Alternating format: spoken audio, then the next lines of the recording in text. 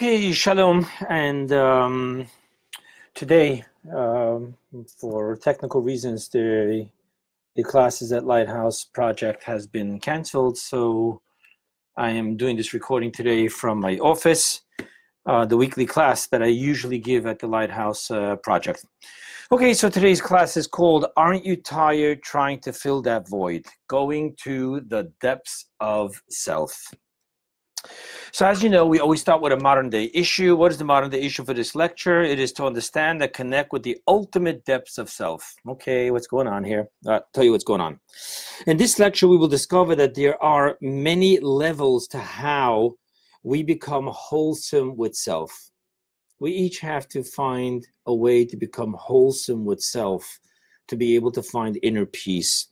So there are different levels. One is one learns to live with self. The other one is being one with self.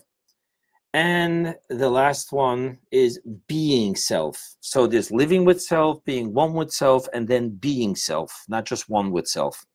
Now, for many, obtaining any one of these levels of wholesomeness would allow for inner congruency and inner peace. We'll be okay if we learn to live with ourselves. Maybe some people call that comfortable in our skin. Being one with self, to thy own self be true, or being self. Any one of those would work.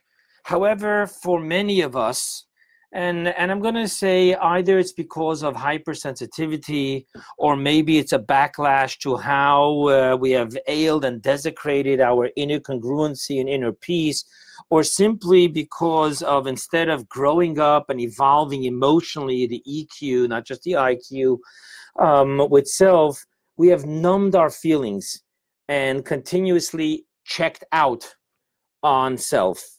So today, living with self or even being one with self won't fill that void anymore. Not until they can live with being self, not living with self, being one with self, but actually being self. So let's see what this is all about. We're going to get into the esoteric teachings. It's based on a mimer that the Rebbe, blessed memory, delivered on this Shabbat in 1965. Exploring the difference between the written letters of the Torah scroll, ink on parchment, and the engraved letters of the Ten Commandments on the two tablets of the covenant. Okay, so let's get into some introductions, and then we'll be able to get to the actual class. This week's Torah portion begins with, and let me read to you the verse. The verse says, if you walk in my statutes and observe my commandments and perform them. Okay. Now, this verse seems to be talking only about observing mitzvot. Walk in my statutes, observe my commandments. Our sages, however, state, and I want to quote you what Rashi says, and Rashi quotes it from other stages. I might think that this refers to the fulfillment of the commandments. However, when scripture says, and observe my commandments, the fulfillment of the commandments are already stated. So what is it meant with the opening words, if you follow my statutes? It means that you must toil in the study of Torah. So now we see that to walk in my statutes refers to Torah study, the letters of Torah, and then you have observe my commandments. And at the end, we'll see how those two follow each other. Now, in our relationship with God, there is a relationship that's offered through us only through Torah study that isn't offered to us through mitzvah observance. Now, mitzvah observance is interesting. When my hands put on tefillin, when a woman's body goes into the mikvah. So the tefillin is one item, my hand is another item. The hand and the tefillin do not become one.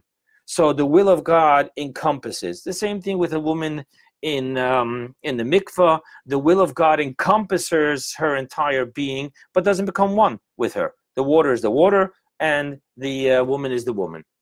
So in mitzvah observance, even though we're hugged by God, encompassed by God's will, and God's will circles us, nevertheless, only in Torah study do we actually become one. We actually digest what the words of God is, what the wisdom of God is, what the will of God is. And then in my weekly email that I send out, the newsletter, I wrote there about how we actually have today scientific studies that there's actually a change when we think about things and how we think, frontal cortex or reptilian brain, how we make synaptic connections in the brain physically, and then the amount of crevices in brain that science has found in those who are consistently thinking of creativity. And also they've actually found that the brain doesn't become bigger. Einstein's brain wasn't bigger than anyone else's brain, but they have noticed that the brains of Einstein's and the such way heavier. So we digest and internalize what we think and what we study. So when we study Torah, which is the wisdom of God and the will of God, we're not just like the tefillin around my hand, the Torah is around my head, but actually it's internalized. We digest, we learn how to think differently, number one. Number two, when I take off my tefillin, it's not on my hand no more. When I close the Torah book, the knowledge is still in my head. An hour later, I'm busy doing dishes, and you ask me a question of what I learned, I can answer you because it's in here.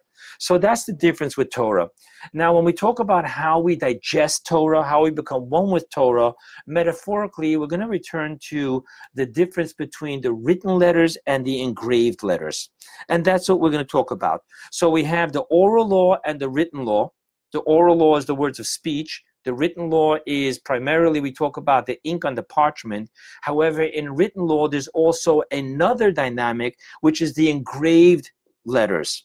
Now, the difference is, and we'll discuss this soon, that letters of ink on parchment, two concepts, one on top of the other. Then we have the engraved letters, where the letters are part and parcel of the actual stone. However, we must also point out that there is the stone itself without the letters, which is in its full brilliance. We're talking about a precious stone. Okay, now another introduction I want to talk to you about is mobility. Mobility. Let's talk about the verse. The verse says, if you walk in my statutes. It doesn't say if you stand, if you follow, if you live within. It says if you walk. In Bechukoisai telechu, walk. Now that means on a deeper level that we only associate mobility, walk, specifically with Bechukoisai. Now the word Bechukoisai, which is how we got to the engraved letters, the word Bechukoisai means chok, means a statute. However, it can also come from the word chakuk, which means to be engraved. And thus, when it says in Bechukoisai telechu, mobility has to do specifically with the engraved dynamic of our relationship with the Torah, of our relationship with self, and our relationship with God. Why so? So let's just understand this. Mobility has a very specific definition in the world of Kabbalah and in the world of Hasidus. So mobility means not only am I growing and evolving, because angels were taught in the holy book of Yetzirah, book of formation, they fly, they move. And what that means, what does it mean? That physically they fly. What's going on here? No, that's not what it means. What it means is that they grow and evolve. However, they only grow and evolve in their specific predefined personality, which means that the archangel Michael is the angel of kindness. So he evolves and grows in kindness, but Michael doesn't become strict and justice. That's Gabriel's job. So Gabriel will evolve and grow within the dynamics of justice and strength, but he won't be kind because that's Michael's job. So because they are only within their predefined description of being, but within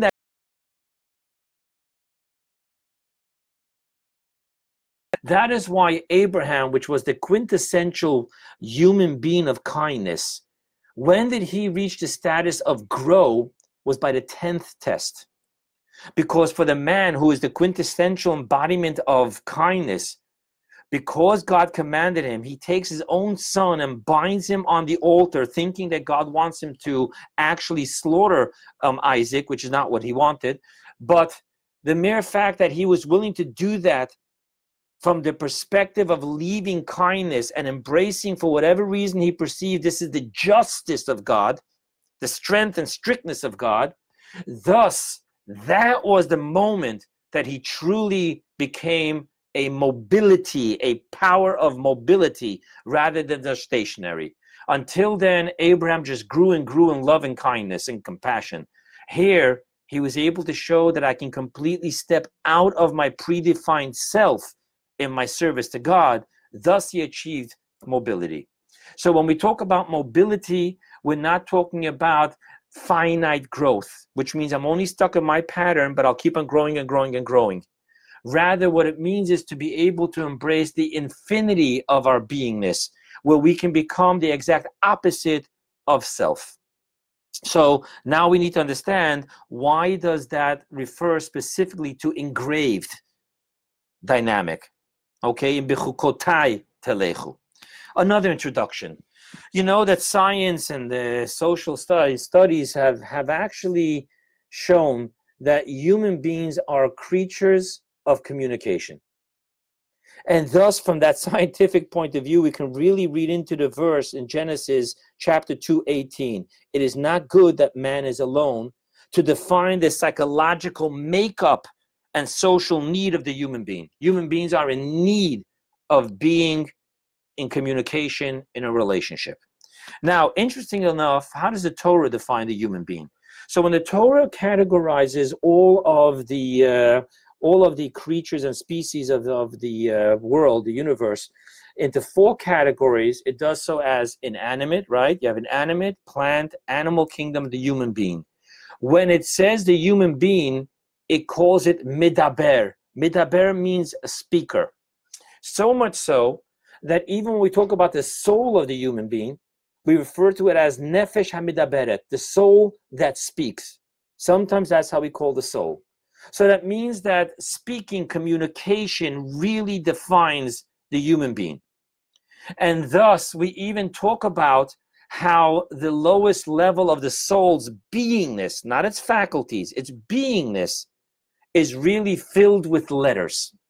And thus, we now see that this concept of letters is not just a communicative skill, but it actually is within the essence of our soul, the letters of communication. And thus we have in the soul itself, we have the written letters and we have the engraved letters. We talk about the soul as it exists in its source, in its beingness of being filled with letters. And then we talk about the soul as it descends into the 10 faculties of letters. We'll talk about this more in a moment, okay? However, even though we say that at the lowest level of the essence of the soul, that's the dichotomy there, lowest but essence. But yes, in the lowest level of the essence of the soul, it's filled with letters. However, in the very depths of the essence of the soul, there is, as we say, the stone beyond the letters, which stands in its own infinite brilliance. We talk about the soul itself. So you have here in the letters of the Torah, you have the written letters, the engraved letters, and the essence of the stone. In the soul, we have the written letters as the soul descends into having 10 faculties and functioning in the way it is engraved within its source. We'll talk about that more. But then there's the soul itself too. Now let's talk about how the letters exist within God, so to speak. And whenever we talk about God, we use the word so to speak because it's all metaphorical. But let's talk about the way it is by God. So by God, there's the written letters. What does it mean, the written letters? That means in the expression, the linear expression of the finite light, the infinite light's finite expression, linear, top and bottom, not circular. So when we talk about the linear light, we have over there, we've mentioned this in many classes, we talk about the 10 emanations through which the infinite light communicates with the finite universe. So it's like that glass-stained window where the infinite colorless light shines through, and now it has a red light, a green light, a blue light, a violet light, which is all the different 10 emanations, the way they function in colors. But the bottom line of what I'm saying here is that the 10 emanations are not engraved within the infinite light, but rather they're like ink on a parchment. So when we talk about the finite linear light with its 10 emanations, we're talking about the written letters, not the engraved letters where the letters are part and parcel with the light itself. The next level, which is the written, which is the engraved letters, here we're talking about the infinite light, the circular faculties, the supernal crown, not the 10 emanations, but the circular infinite where everything is equally naught. In that phase, when you have there the letters of the shine of the infinite light, we're not talking about an imposition of ink letters on top of parchment, so to speak. Rather, we're talking about where the light comes from within expression of the infinite light itself. Thus, it's as the engraved letters within the rock. And then, however, beyond the linear written, the circular engraved, there is also the rock, capital R, itself, the essence. So, got to be careful when I use this word now, but we kind of see here that there is a truly holy Trinity, but not, God forbid, Trinity in that sense. We're talking about Trinity of holiness of the Zohar. And let me quote you what the Zohar says. It says, 3 knots there are, which are knotted one in the other. The Holy One, blessed be He, Torah, and the children of Israel. Within this soul. Within all of these 3, there is the written and engraved letters, and then there is the stone itself. Okay, one more introduction, and that comes from a teaching in ethics of our Father. The sages teach us in ethics of our Father. It says as follows: reflect upon 3 things, and you will not come to the hands of transgression. Know from where you come, where you are going, and before whom you are destined to give a judgment and accounting. Okay, the simple understanding of this Mishnah, well, before we get esoteric, the simple meaning, the Mishnah explains itself, and it continues.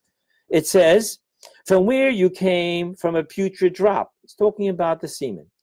Where are you going? To a place of dust and maggots and worms.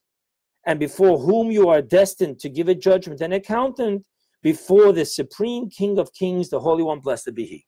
So basically, in the simple text, that the sin comes from ego and arrogance and entitlement, and the Mishnah is putting, hey guys, station identification here. We come from our body comes from a putrid drop. It goes back to the dust and maggots. So is there really any sense of entitlement and ego here? So what really remains is the soul that's destined to give a judgment for the King of Kings. So let's focus on who we're taking directive from. The egocentric body, I want what I want and I want it now, or the selfless, transparent soul. That's the simple meaning. Now let's get esoteric. So I'm going to break it into the three statements. Know from where you come, where you are going, and before whom you are destined to give an accounting. So, know from where you come, from where you came. The godly soul, unlike other creations which came from the letters of speech of God, everything came from the speech of God, the written, so to speak, the written letters, ink on top of a parchment, speech, outwards. And what does it say, the verse? And God said, let there be. And God said. It doesn't say and God thought. However, the godly soul, we're taught, actually comes from thought. It actually comes not from the speech, which is representation of emotions, but of wisdom. And that's very interesting, because if you look at the words of this teaching, from where you come, there's different ways to say from where. You could say in Hebrew, me'efa, but this one chooses to say ma'ayin. Now, ayin means nothingness, humility. In the realm of Kabbalah, that means the first and highest of all the emanations, Chachma, because in Job, the verse says, V'hachachma ma'ayin tamatzeh. And the wisdom comes forth from ayin, from humility, from nothingness, from absolute transparency to the light. Okay? There's no opaqueness in the vessel. So the first thing we know here is, from where do you come? Take a moment and think. From where do you come? We come from the wisdom of God. He and his wisdom is one. Our soul, unlike everything else, it comes from the engraved letters, not the written letters. Now let's talk about the next statement. Where are you going? You should think about, where are you going? What does that mean Kabbalistically? So the word for where, to where are you going, there's also different forms of speech. And for the different words of Hebrew, you'd be able to use the word where, to where, metaphorically. Where do you think you're going? And it doesn't just mean physically. It can mean like, where are you going in your mind? But the word it chooses, le'an, actually refers only to the physical where. Ana moyadois, where are you heading to? Where are you going to, the verse says. And therefore the word le'an means you're going to the physical. Now, here's a question. What is going on here? We just said that we're coming from the highest of highs. Not just spirituality, not just emanations, but from ayin. And then we have to focus, where are you going to? You're going to your ultimate destiny, your ultimate destiny. I'm not talking about just in our lifetime. Remember that in the Jewish belief, when Mashiach comes, there's going to be a resurrection, which means Moses, Abraham, Isaac, Jacob spent over 3,300 plus years in levels of spirituality in the Garden of Eden are coming back here. Resurrection. So ultimately, where is God's goal for the soul to be is not in heaven, but down here. Le'an ataholach. You want to know where you're going? The ultimate destination is le'an, to the physical. The question is, why? Why would that be the ultimate? Normally we talk about this world as a journey, as a shopping center. It's actually referred to as a shopping center, the market. You come here, you buy stuff. You put on tefillin, that's buying a mitzvah. You give charity, that's buying a mitzvah. Helping another Jew, that's buying a mitzvah. Studying Torah, that's buying a mitzvah. This is a marketplace.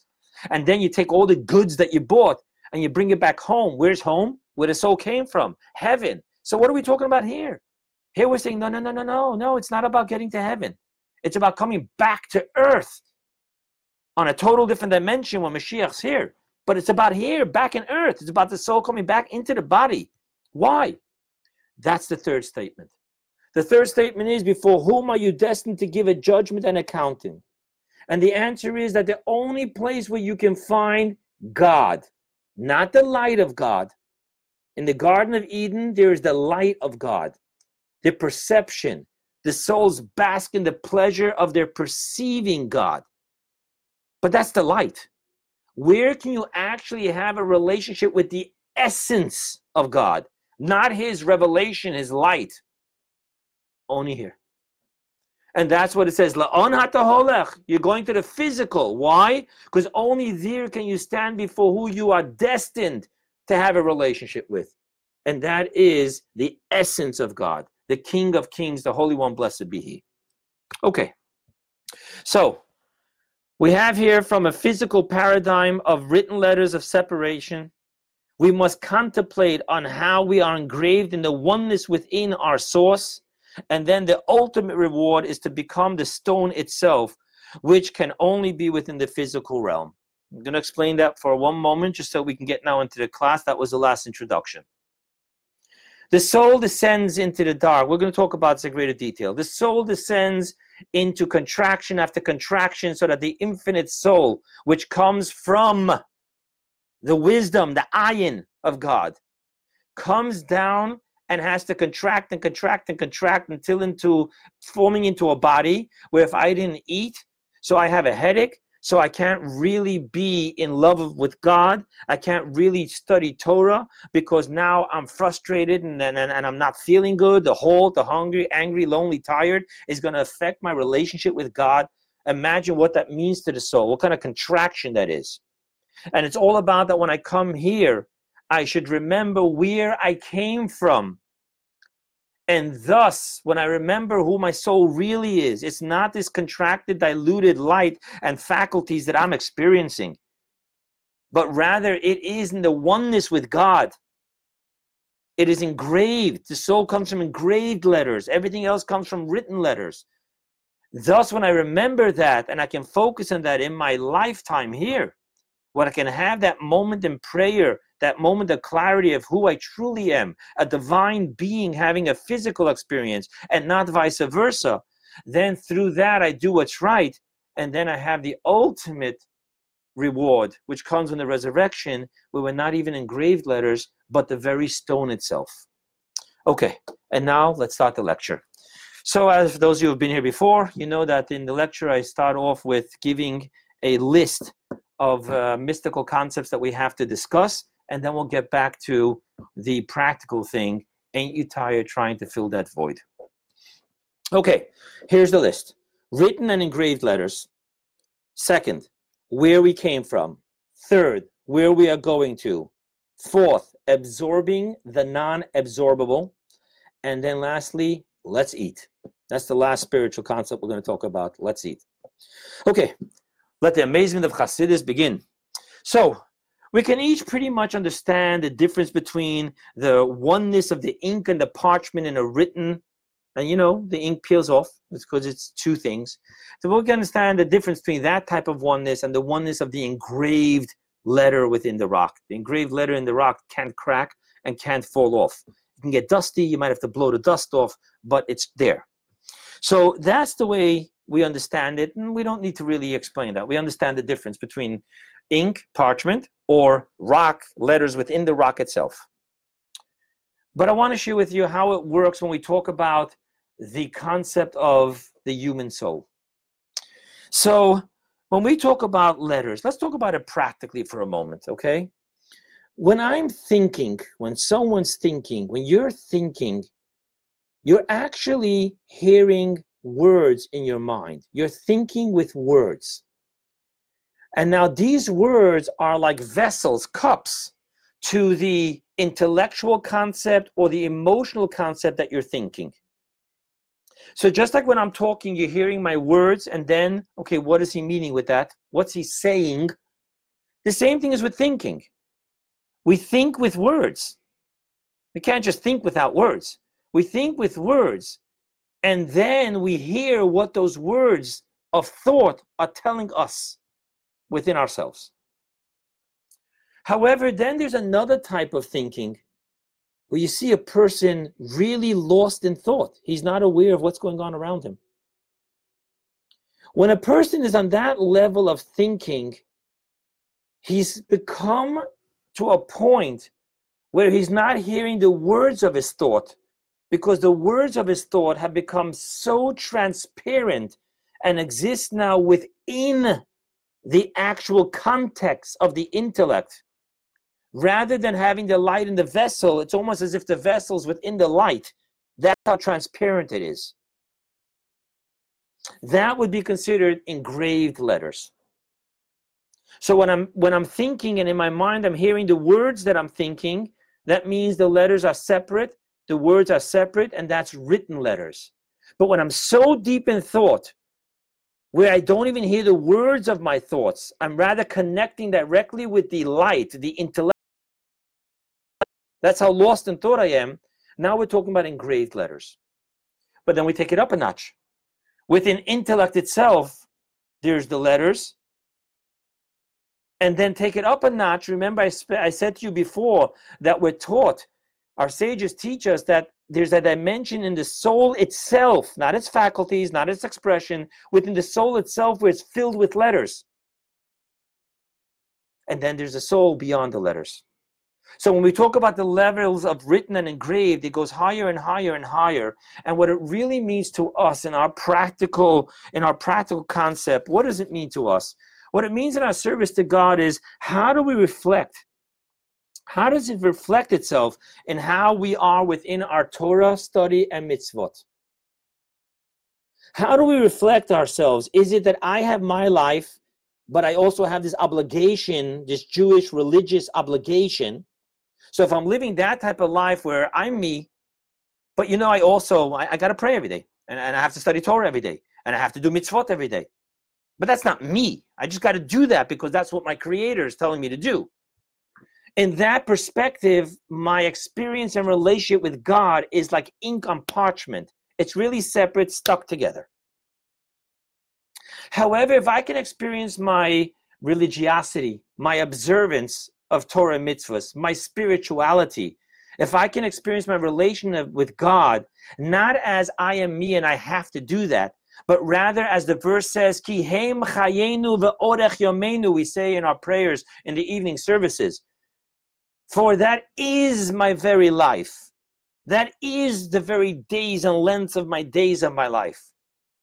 And thus my relationship with God is not where I am me and I need him, so I got to do what he wants me to do, pay my dues, and then move on in life. And, now I have an entitlement because, God, you said if I do this, you'll do that. That's written letters. Engraved letters is where I'm taking it to the next step. I'm doing this not because I have an obligation to, but it is who I am. Ki heim chayenu, for they, Torah study, words of Torah, and the mitzvot are my very life. That's how it plays itself out. And then, of course, there's even the higher level where it's not even where it's my life, ki heim chayenu, but where it becomes the essence of the rock. And we'll talk about that later, how we are truly a piece of God above. Let's continue further. So next concept, where we come from. So we spoke about it a little bit, in the introduction, but I want to get a little more practical. So in our morning prayers, we say something interesting. We say, Elokai neshama shenatata bi tahorehi. I'll read it to you in English. My God, the soul which you have given within me is pure. You have created it. You have formed it. You have breathed it into me, and you preserve it within me. Oh, there's a lot of statements there. My God, the soul which you have given me is pure. You have created it. You have formed it. You have breathed it into me, and you preserve it within me. There's 5 levels here. Let's talk about this. What we are saying here is that there is the soul the way it exists within God itself. This is where it is pure. However, it descends. It has to contract. It has to descend and descend and descend until it descends within my physical mind and my physical body. Thus, let's see now what the prayer is really saying. I'm going to skip the first words for a moment. So the soul descends into you have created it. That's the world of Bria, creation. That is where it develops intellectual faculties. You have formed it, the world of Yitzirah, the world of formation. Here's where it develops emotional faculties. You have breathed it into me, blew it out. And what that means is, we're talking about the world of Asiyah, the world of action, and that is the garments of the soul. It now developed garments, namely thought, speech, and action. And you preserve it within me. Now we're talking about the soul, the way it actually manifests itself into the physical, egocentric, gray mass within our skull. And over there, only God alone preserves it and protects it from our egocentric, narcissistic entitlement and coarseness. So that's where the soul descends and descends and descends. So what are we saying in this prayer? What we're saying is, even when it's down here to a point where only God itself can preserve it from my egocentric, I want what I want, and I want it now. Even there, we have to remember that ultimately, Elokai neshama shenatata bi tahorahi. We have to remember that the soul is not what we see down here in us, but rather the soul is truly, in its very essence, tehorahi. It is pure. Let me quote to you the words of the Zohar. Engraved, it is engraved within the supernal purity. Thus, let's talk about what this prayer is wrapping up for us in the beginning of the day, what the goal is. The goal is to understand, yes, it went down and it contracted, and all of a sudden it has intellectual, and all of a sudden it has emotional, and also has thought, speech, and action, and all of a sudden it's stuck within my gray mass, my egocentric sense of entitlement. But we need to stop for a moment and say, whoa, what is the soul really? Tahorahi. It is truly a piece of God above. Let's go to the next teaching in the Mishnah. Where are we going to? Okay, so now the question here is, why? Why would God take a soul, such a beautiful, perfect, pure, spiritual piece of He Himself, and have it go through such contractions, such weakening, to a point where even the physical body can have a hold on it? Why? Why send it all the way down here? And now the answer is, and I quote to you from the Tanchuma, the Medrash, and I quote to you from the Tanya. He desired that there be for him, blessed be he, a dwelling place below. That's why he sent it down. I just want to share, whenever you ask why about God, it can't be that, oh, because through this God will gain. What do you mean God will gain? There was something God didn't have and he has now? That can't work with God. So we talk about the desire. It's a desire. There was no need. God has no needs. But the definition of desire, nitave, actually means the essence pleasure. There's no logical reason why. In Yiddish, they say, of a taiva frek man nicht kan kashes. On a desire, you don't ask questions. Why does he want? He wants. If it's true essence pleasure, we'll talk about that soon, the difference between essence pleasure and not essence pleasure. But if it's an essence pleasure, there is no why. Nitave. Now, here's an interesting twist to it. When you have a nitave, which comes from essence pleasure, that means it's not like, oh, I wanted this. I thought it's good. It didn't happen. All right, we move on. No. When it's nitave, it touches the core of my being. Thus, God desired.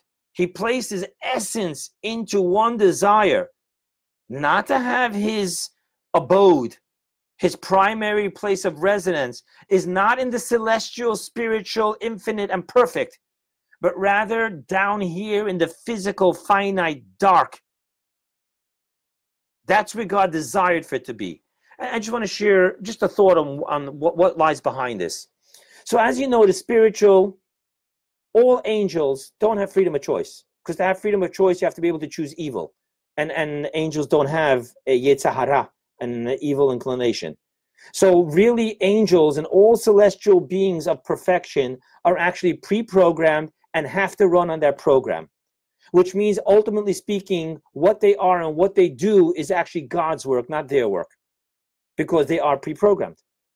Thus, the home that they offer God, that perfect home of glory, is actually God's work, not their work.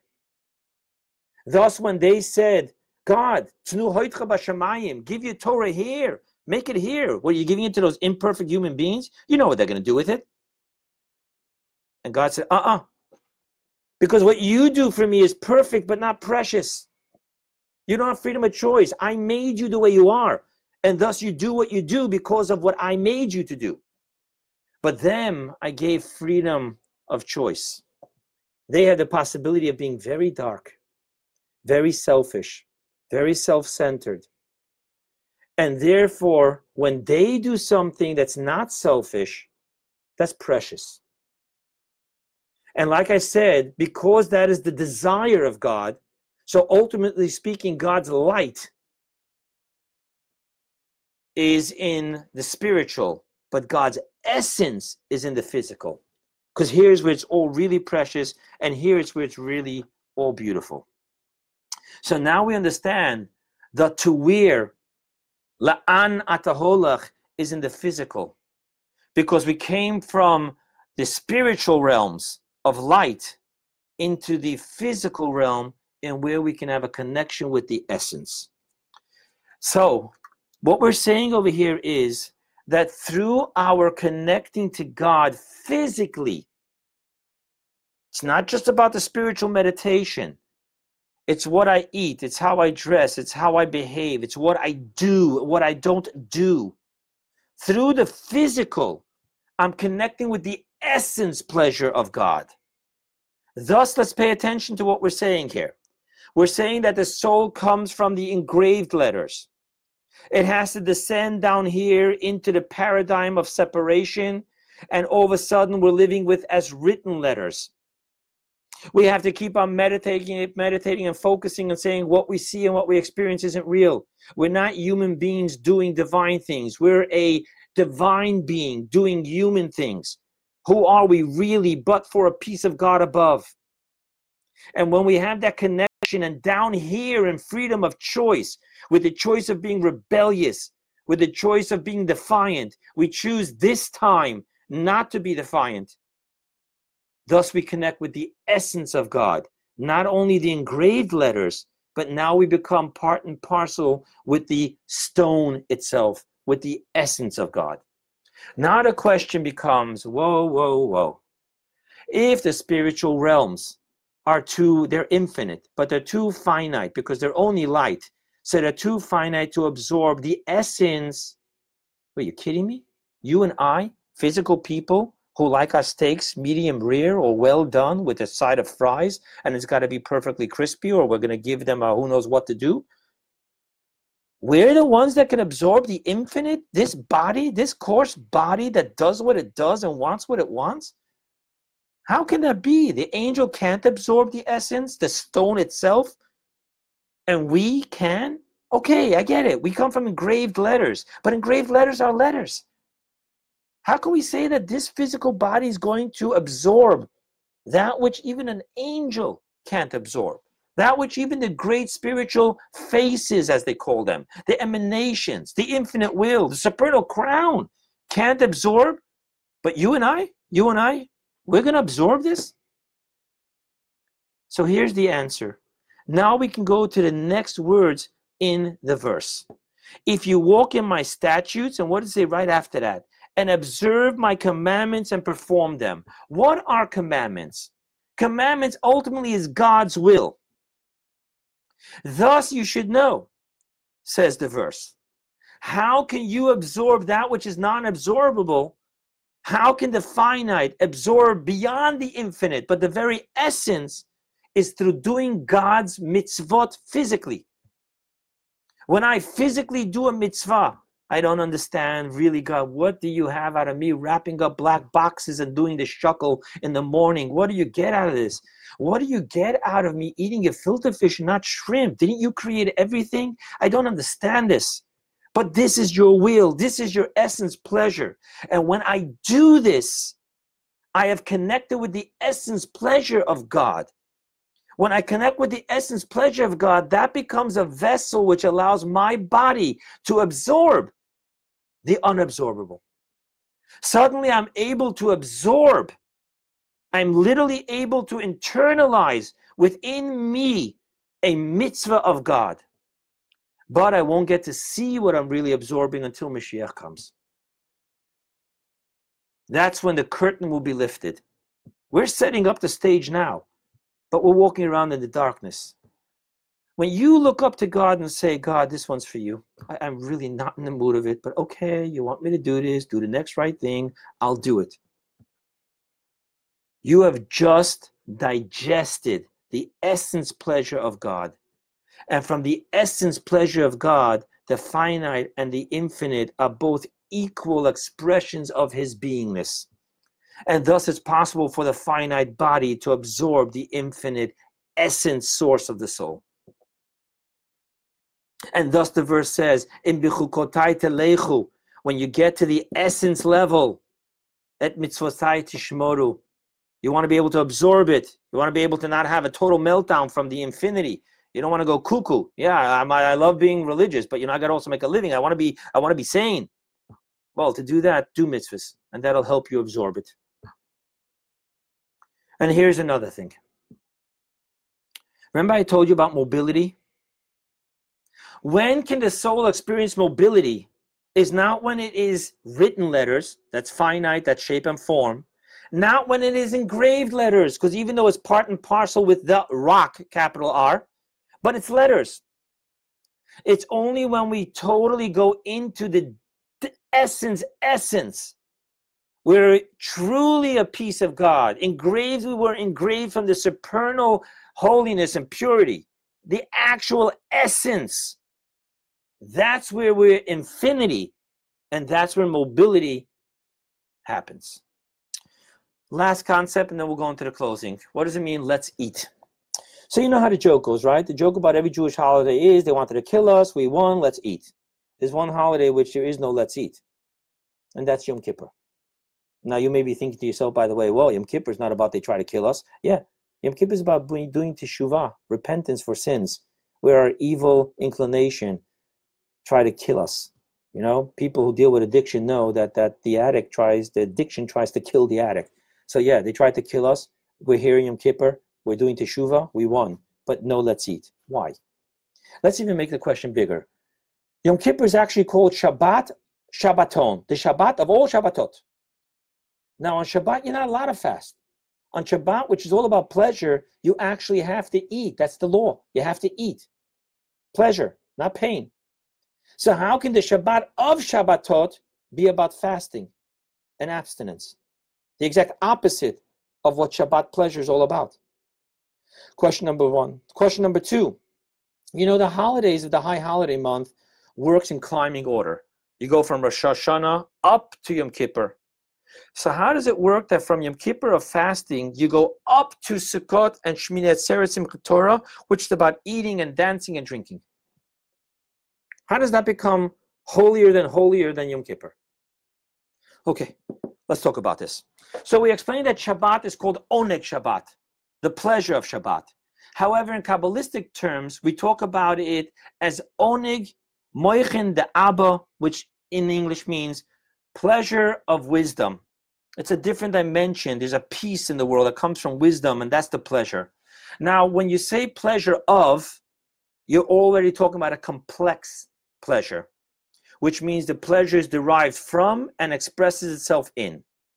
Thus, Shabbat, which is a complex pleasure, has to be with eating. Experience pleasure and express pleasure. However, if you up it a notch, the true definition of pleasure is not a complex pleasure, not a pleasure that is derived from or expressed through, but rather it is the essence of pleasure. It's just pleasure without a cause, without a reason. That is Shabbat, Shabbaton, pleasure of pleasure, i.e. essence pleasure, and thus on Yom Kippur, you fast. There's nothing which is going to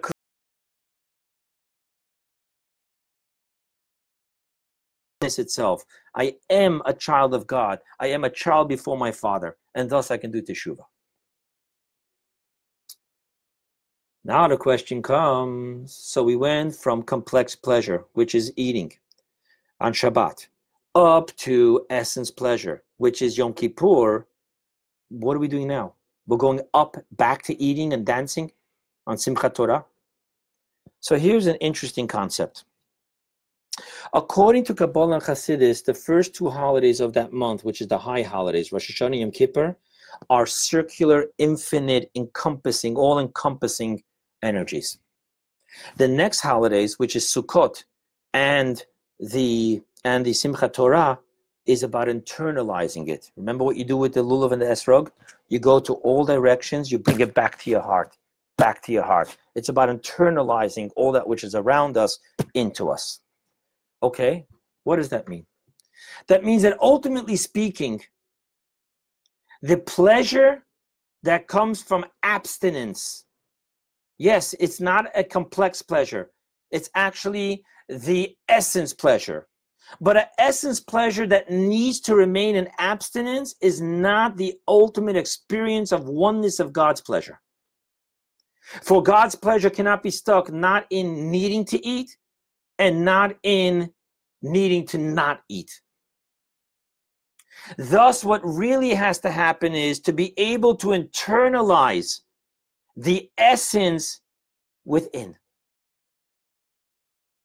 Thus, we're now understanding that according to Kabbalah and Chassidus, higher than not eating and abstinence on Yom Kippur is to hold that Torah, not even open it up to study. It's an essence. Close it. Just dance with it. I'm a Jew. I'm a Jew. When's the last time I studied this Torah? I don't know, but I'm a Jew. L'chaim Hashem. I'm here to dance with you. I'm here to be happy with you on your day. That internalization of the physical, whatever you can perceive in the Torah is light. When you hold that Torah closed and you dance physically, you're sweating, you're dancing, you're singing. Od Avinu Chai, we're dancing. That is the essence. That is the nit'aveh. That is the essence pleasure of God. Greater than God's pleasure of the spirituality of Yom Kippur is the physicality of Simchat Torah. That is precisely what we said before. From where do you come? From spirituality, Yom Kippur, engraved letters, higher than high. Where you're going to is somewhere even greater. Resurrection, physical, essence, the rock itself, not the letters engraved within the rock. Okay, let's close it up now. In closing, once one has crossed the line in which living with self or being one with self cannot suffice. In other words, one can no more live within what he has made of his own skin. then trying to fill that void through keeping it so hardcore just won't work anymore. For this person, living true to himself and living with his understanding of God's needs to be driven by his deepest self, in which he is truly a piece of God here below, that's what he needs. Gosh, this sounds so poetic and altruistic. I'm not just a servant of God, not just a child of God, but I am truly a piece of God above. But how is this made real and tangible for he whose life depends on it? Just want to pause for a moment. When we're tired of trying to fill that void, when it's getting too hard to keep it that hardcore, poetics, intellectual concepts, spiritual understandings aren't enough. Just to hear that, no, it's not just about living with God. It's about touching the place of you in which you are a piece of God.